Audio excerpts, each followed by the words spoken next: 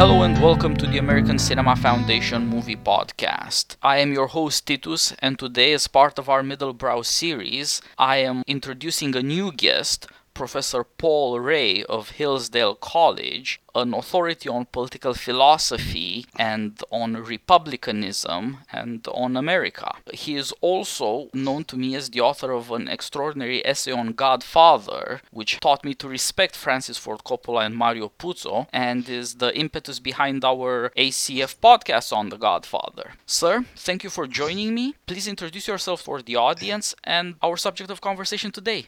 My name is Paul Ray. I teach at Hillsdale College in the history department, but I also teach in the graduate program in political science. And I'm an old movie buff who got children and didn't see movies for a certain number of years, and a great admirer of the Godfather series, of the book as well, let me add, which I think is a wonderful study of cultural difference. And from my perspective, and actually from the perspective of the author of the book, it has something of interest to say about the difference between antiquity and modernity. To put it in simple terms, the world imported into America by the Sicilian Americans, represented in Godfather 1 in particular, but in the other Godfather films as well, is culturally different from America in the sense that there's a set of moral standards observed by Don Corleone in particular, and that Michael Corleone has trouble coping with in an American setting, that's different from the morality that we're used to. And it reflects the morality in many parts of the world, which is to say that one's obligations are to those close to one's kin, and those who are assimilated to kin. In Latin, you have the word familia, which refers to your family. You have the word familiares, which refers to one's friends who are assimilated to family. I was once married to a Turk, and a Turkish friend of mine, in the wake of the marriage ceremony, said to me, "You have one foot in our house." Okay, a familiaris has one foot in the house of his familiaris. And the understanding of the relation of friendship is to assimilate it to family relations. Now, what that means is a good man is a man who helps his friends and harms his enemies. The dictator Sulla, on his tombstone, it said that he outdid all other men in helping his friends and harming his enemies. And if you go back and look at Plato's Republic and you look at Polemarchus, what is justice? And his immediate notion is justice is about helping your friends. And Socrates nudges him into accepting also that you must harm your enemies. That understanding of what a good man is really quite different from the traditional American understanding, but it lives on in certain places in the world. For example, in the Arab world, in which helping your friends, that is to say, your kin, your clan, those people closely associated with you, that outranks everything else. This is true in Chinese culture as well, and it's to some degree true in Latin America. And there are other places in the world in which this old way of looking at obligations lives on. And what The Godfather is in part a study of patron-client relations of the sort that involve amicitia in Latin, friendship, in an American setting. And the way in which the familia, in the narrow and in the broader sense, breaks down under the pressure of American life. And it's this familia that is the basis for everything that Don Corleone does, and for much of what Michael Corleone does as well. Those particular movies are a study of another world that for a time was embedded in our own world. I cannot see those movies too often. Yes, I agree with you, sir. There is an insistence in the rule of family or the rule of a patriarch of a certain kind that the law and the political community has to be even subsumed to the family, or that the political community should be based on conflict between families and the alliances and intrigues that are inevitable, like we see with the 5 families in Godfather. Yes. And in that sense, honor and treachery being a man of one's word and intriguing are simultaneously necessary, and one says the truth inside the house or inside the family, but one doesn't necessarily say the truth outside. Absolutely. And that is a very different arrangement for social, not just for political life, than rule of law, contract, paying what you said you'd pay, and giving what you said you'd give in return for pay. And it does make for one of the few sources we have for tragedy. I don't think Hollywood has had since Godfather any tragic story that compares. And it's because of how rare this way of thinking has become, or how little it is noticed in the places where it does survive. It's the alternative, however, to the modern world of rights. Yes, that's exactly right. It's the alternative to also the morality that you get in Immanuel Kant, which is a morality that is abstract, and it has to do with what you owe to everyone. I can push it a little further. It's at odds with Christianity. It's an ancient pagan understanding that survives today in many parts of the world, and we are not apt to understand those parts of the world very well if we do not think about the themes of the Godfather films. One of the things I do at Hillsdale College is I ask my students in Greek history, and I ask them in our Western Heritage course when we get to Greek history and Roman history, to go see that movie and to pay attention to the theme of friendship that runs through the entire film. Friendship and family relations. Yes, we could say broadly that it's so hard for us to understand it because in certain ways American politics has changed the family, whereas in other places it's family that changes politics.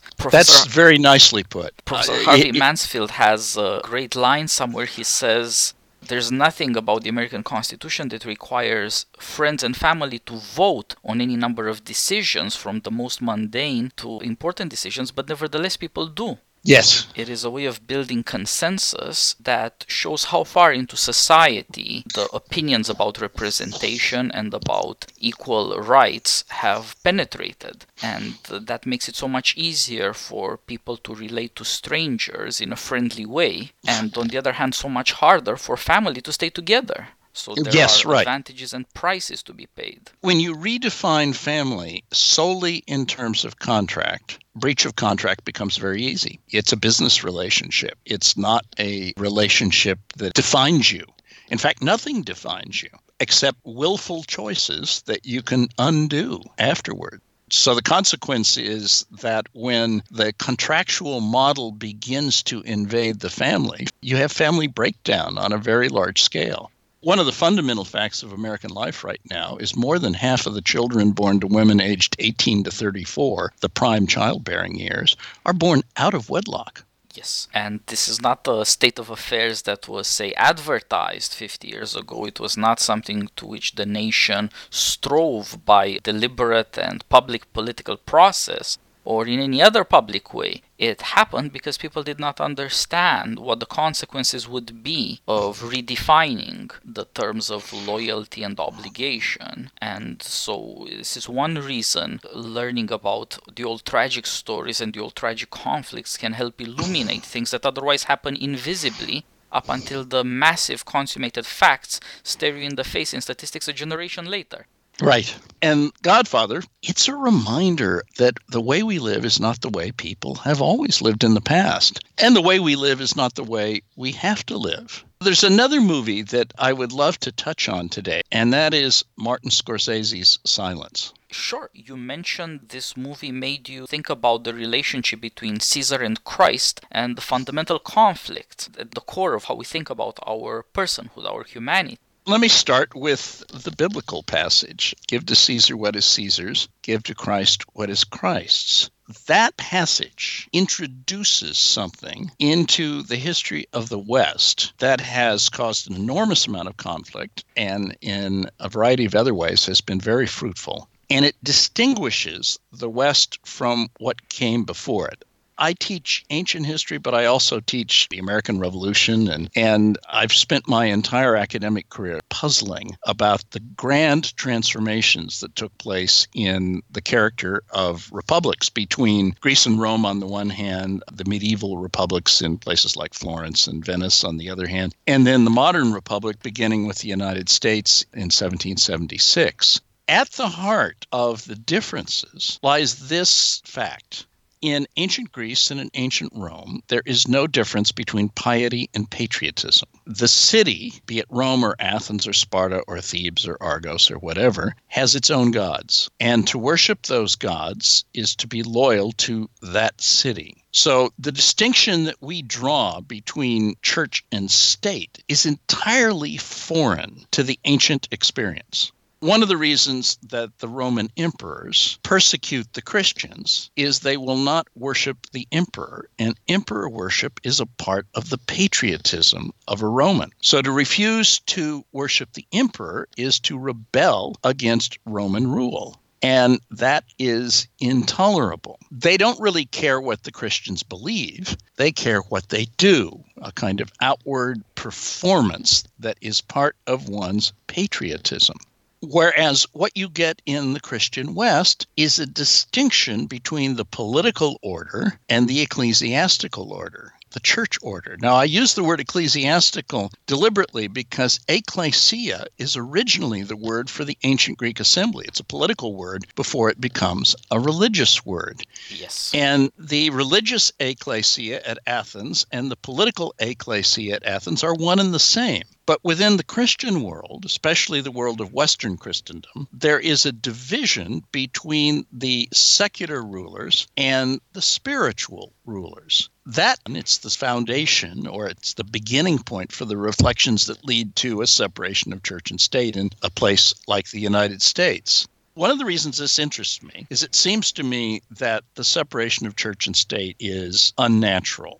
It is an artifice. It's a very effective artifice for preventing religious conflict. But nonetheless, the instinctive natural human pattern is to bring the political and the religious together. And what interests me about Martin Scorsese's Silence is he's looking at Japan at a time where there have been Jesuit missionaries. They've had a considerable success in Japan. There has been a political crisis, and Christianity is being persecuted. And you get a dialogue between a Jesuit missionary and a figure of authority in Japan. The figure of authority in Japan is making the argument to the Jesuit missionary that the Roman emperors made to the Christians, which is to say, there is no place in Japan for a religion that establishes an authority that is not political. There's plenty of space in Japan for a civil religion or a civic religion or a political religion that is coterminous with the political order. But there is no place in Japan for a religion that says there's a sphere that belongs to God, and it's distinct from the sphere that belongs to Caesar. And so the movie brings out that clash that you see in the Roman Empire, while the Roman Empire is still pagan. And it is a reminder that large parts of the world still operate on the kinds of principles that the ancient Greek and the ancient Roman city operated under. For example, I don't think we can understand China today unless we understand that the religious groups in China have to be, from the perspective of the Chinese ruling order, first and foremost patriotic. That is to say that what is owed to Caesar includes everything that is owed to Christ. And so there must be thoroughgoing supervision of religious sects. You know, in recent years, you've seen a persecution of Falun Gong in China. That arises from the fact that any religion that establishes an authority that is not subsumed under the political order is a threat to that political order, just as Christianity was a threat to the pagan Roman political order. The idea of a religion separate from politics is not something that the Chinese can get their minds around. And by the way, the same thing is true in the Arab world, where you have a religion, Islam, that is political down to its toenails. It's not a religion of faith nearly as much as it is a religion of political order and ritual observance. Law and obedience. Yeah, and the very word Islam means submission. Americans have a propensity to project on the rest of the world their way of understanding everything. Americans are extremely parochial. We're a country of 330 million people. We look inward. And when we confront the rest of the world, we have a tendency to project our understanding of ourselves on them. People in every political regime do this sort of thing, but it's especially heightened in our case because we're so large and we don't really get to know the rest of the world. Most Americans know their own little bailiwick and don't really learn about this. So the kind of political analysis that you get in the Washington Post, the Wall Street Journal, the New York Times, and in the federal bureaucracy is very often blind to these profound cultural differences. Yep. America is not just a country, it's a world. Yes. It is very difficult for people to conceive of any other. And one of the great virtues of Martin Scorsese's movie Silence and of Francis Ford Coppola's Godfather movies is they bring onto the stage an awareness of these profound differences in how people see their obligations to one another.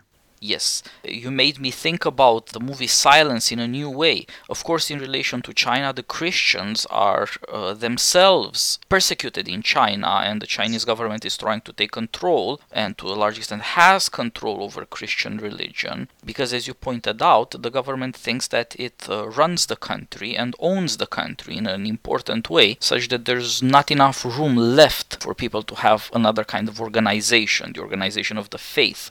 In a way, the example of the persecution of Falun Gong is even more telling than Christianity, because in China as in Japan, Christianity could be considered a foreign policy threat, given geopolitics and the great game between great powers. But that is not the case with Falun Gong, which is both local to China and apolitical. Nevertheless, it implies that there is an authority that does not stem from the Politburo, from the communist authorities. And that implication by itself is enough to earn persecution. And so, at a political level, the movie does help you see that other parts of the world work differently. The faith in other places is a law that demands obedience and will only temporarily tolerate disobedience. But this isn't a long-term prospect, and it's not a principle. It's only a concession. But in another more fundamental sense, the coming of Christianity to Japan in the movie Silence suggests this other possibility, that the faith could have been extinguished. Yes, it almost was. In the Nagasaki area, where the movie's set, the Catholic faith lives on underground for a couple hundred years. It's an attenuated faith. There are no priests, but somehow it's got a kind of strength. Watching that movie made me want to know something about Christianity in Japan today, because I don't know that much about it. Christianity is a presence in Japan today. How has Japan changed? How did the reworking of Japan at the end of World War II, what's it like there now? It made me curious about a country that I don't know that much about and would love to know more about. And it reminded me of how little I know. That's the virtue of movies like Silence and The Godfather. They remind you that there is a horizon other than the American horizon. There are ways of understanding other than the American way of understanding. And from my perspective, the main purpose of studying history is to get out of one's own cave. Plato described the political regime as a cave, closed in on itself, mesmerized by artificial images that have been created within it, and it blinds one to human nature and to what other caves might be like. So one reason to study ancient Greece or ancient Persia or medieval Europe or Japan or China or Russia or the Islamic world is to be drawn out of one's dogmatic slumber.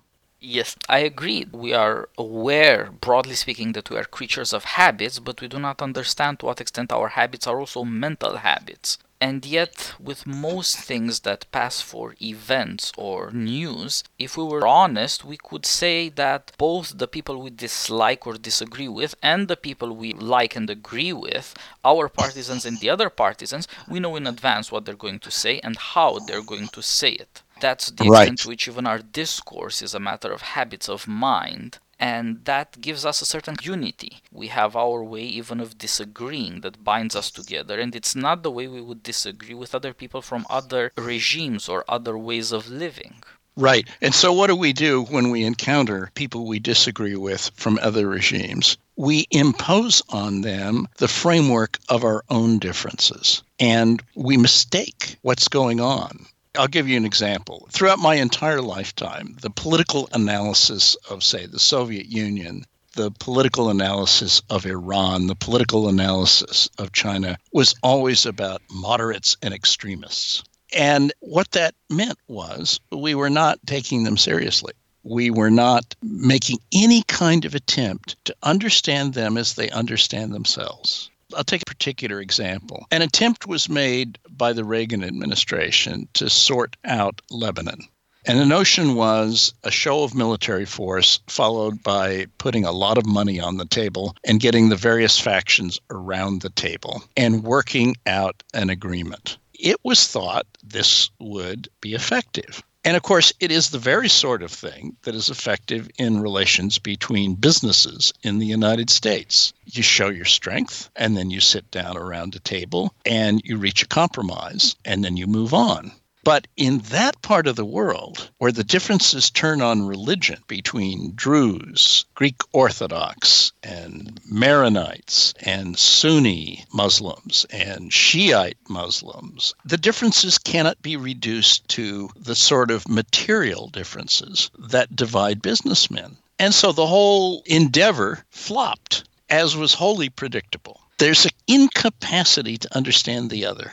Yes, they think that's maybe to do with the fact that Americans assume that even if everybody's not American now, at some point in the future, sooner or later, they will be. Just look at what happened after World War II, or look what happened after the end of the Cold War. We didn't all die in a nuclear fire. It's a world full of Democrats who buy American and talk American English.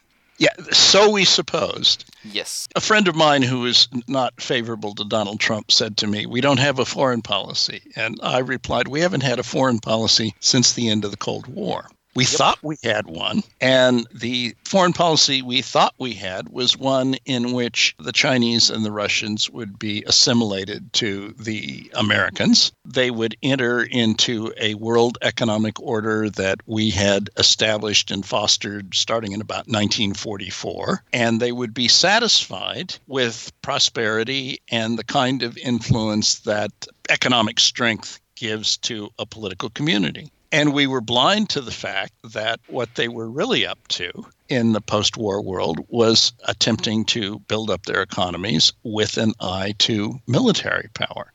And so what we're faced with right now is the fact that the grand strategy that we pursued in the wake of the Cold War failed. And it failed because we had no real understanding of the driving force behind what the Russians were up to and what the Chinese were up to. Now we're in a situation where we're awkwardly attempting to adjust to that. By the way, the same exact thing could be said about Iran. The Obama administration's dealings with Iran presupposed that putting money on the table in sufficient amounts would cause the Iranian government to opt for the American path, which is be satisfied with the territory you've got, the political strength that you've got, and concentrate on making money. It couldn't have worked, and of course now it's perfectly visible that it hasn't worked. Part of the deception here is that, of course, everybody wants more property, but there's always a question of what use do you want to make of it? Absolutely.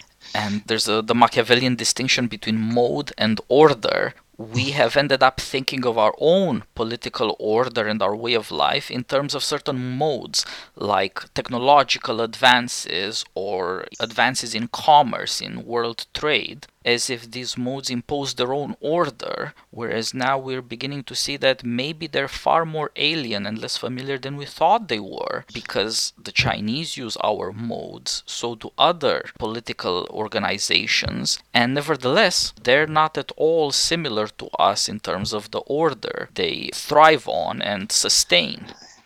That's very well put. And look, they fooled us because we fooled ourselves. Yes. There was this triumphalism at the end of the Cold War. We were persuaded that a new world economic order was about to emerge, and they allowed us to talk ourselves into this. They echoed our own rhetoric for the purpose of fooling us. But the fooling that really went on is we fooled ourselves with wishful thinking. Yes, weaker powers find it much easier and much more necessary to learn to talk in a way stronger powers like. But it doesn't make it honest. It doesn't make it a principle. It's just a foreign policy. Whereas stronger powers tend to take these things for granted. Americans were not satisfied to be the most powerful country in the world. They also wanted to be loved and imitated in a way. Right. And one consequence of all of this and of our increasing blindness is if you look at American universities, in the wake of World War II, the federal government, with federal money, sponsored and encouraged area studies. That is to say, there was a conviction in the wake of World War II that we needed to know more about the rest of the world. Area studies at American universities has atrophied, and what's replaced it is global studies. And what global studies is about is assuming that the kind of order that we have in the United States and the kind of order that you have within the European Union is a model that will allow one to understand everything else. It's a disaster because it abstracts from cultural and regime differences that remain profound, and it causes us to fool ourselves.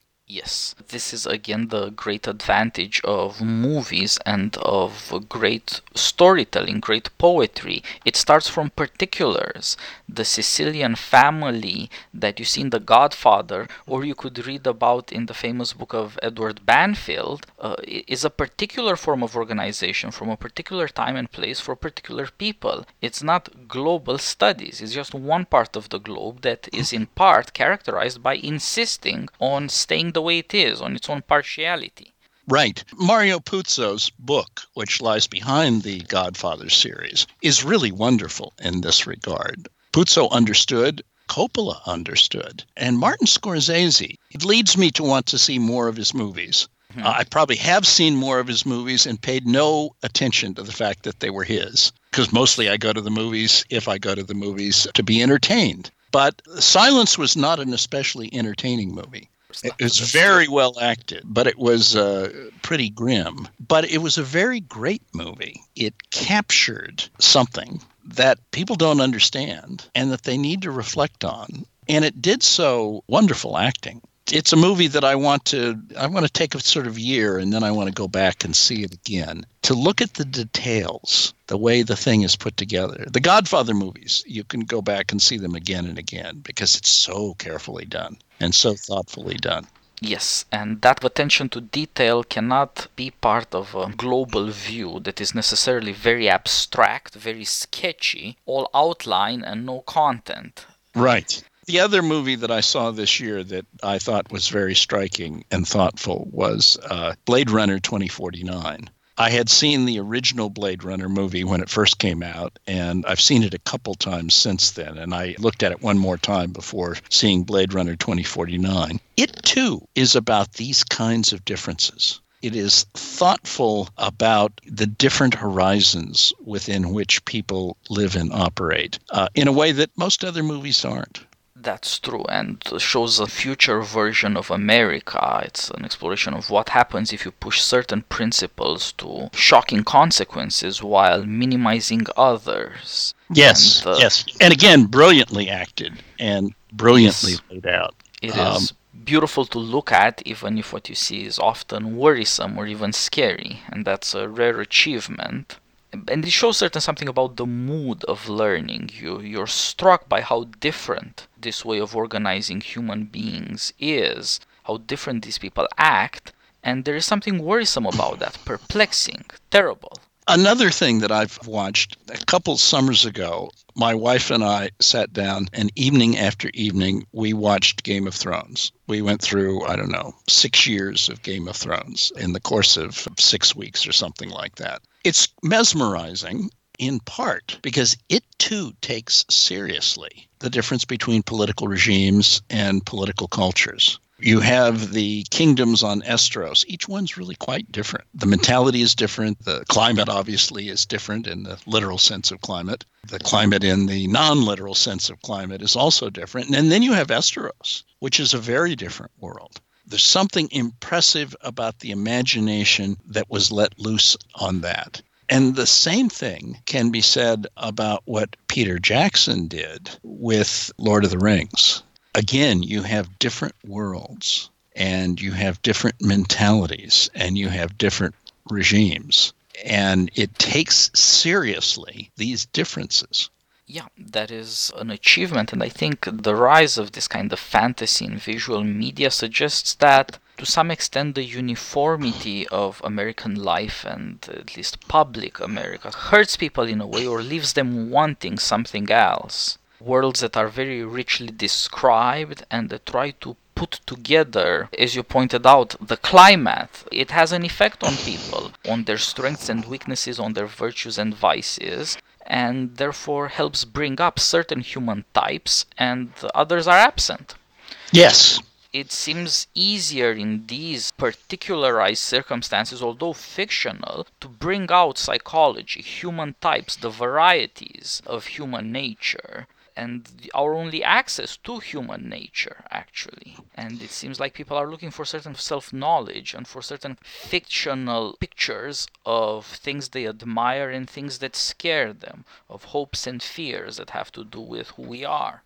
Right. This is what literature has always done. Really great literature. Certain of the movies and certain of the television series, we seem to be living in the era of the television series now, are exceptionally good at bringing these things out.